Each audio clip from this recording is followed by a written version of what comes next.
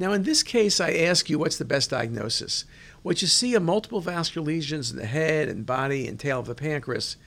So what could it be? You could have multiple neuroendocrine tumors, I guess, and you can get that particularly in von Hippel-Lindau, not so much MEN1, but you see the left kidney, which looks okay, but you don't see the right kidney, and there are some clips present.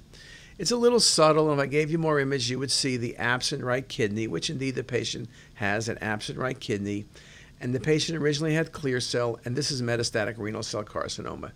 It's rare to see mets at presentation. Usually it's a patient who's been treated well, and it's 10 to 15 years after diagnosis.